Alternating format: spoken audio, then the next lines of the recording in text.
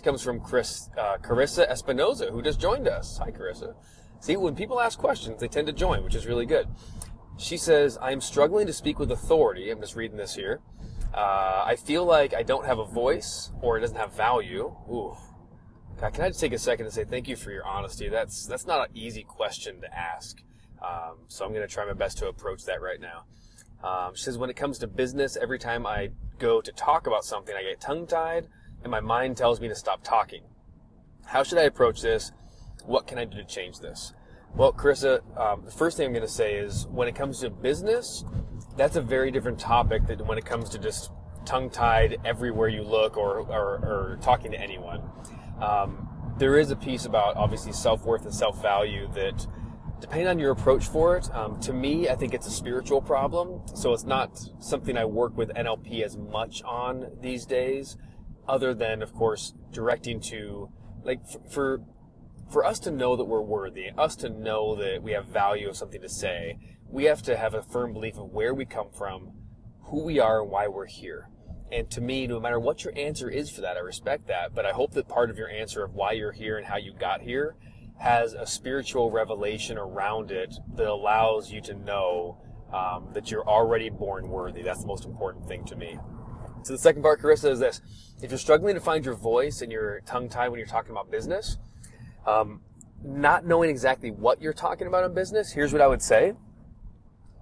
So often in the coaching expert space, we sometimes try to start talking about things that we've newly learned or we've walked through recently. And again, I don't know if this is you or not. Please comment and let me know so I can maybe address this the next time in a different way. But the thing I see most often when people have trouble talking about what they do in business is that they just plain aren't experts in the thing they do yet. And for you, if you're an expert in the thing you do, you need to even if it's brand new, you have to find a way to tie into something you've done for a long time, something you know really well from the past.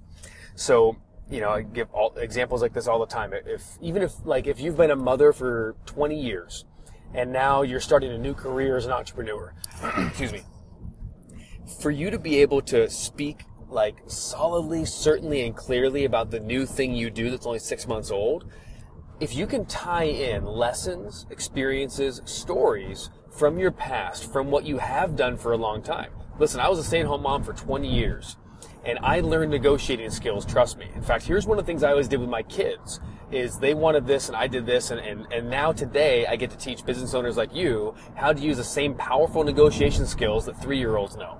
And it almost sounds funny, but you know what? Like, someone take me up on that right now. That is something that'll work right here, right now. In fact, that's probably a business, negotiating for 3-year-olds, right? Because we know something about that, don't we? So the secret is, I could start talking about negotiation, but the secret is, look at things that you already are really good at from a different context over here and bring resources, lessons, attributes into a new area in life that you're working on a business over there. Hope that makes sense. That's, to me, the secret to shortcutting and getting confidence and competence if you're brand new at something.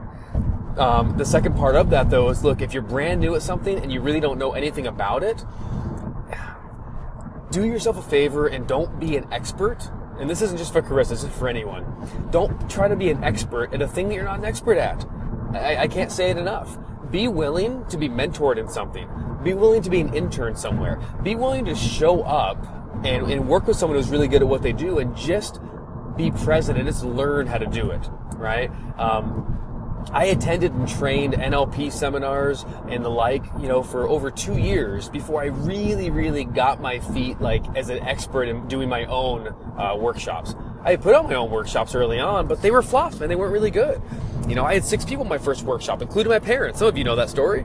And what I did, though, is what you don't know is I took the time to go back and I began working for a friend of mine named Michael Stevenson. So shout out to Michael Stevenson, one of the best NLP trainers on the planet. Obviously, in addition to me, let's be clear. But Michael's a phenomenal human being, and I had the chance to work with him and mentor as a trainer as well, as a student and a trainer, training in his company.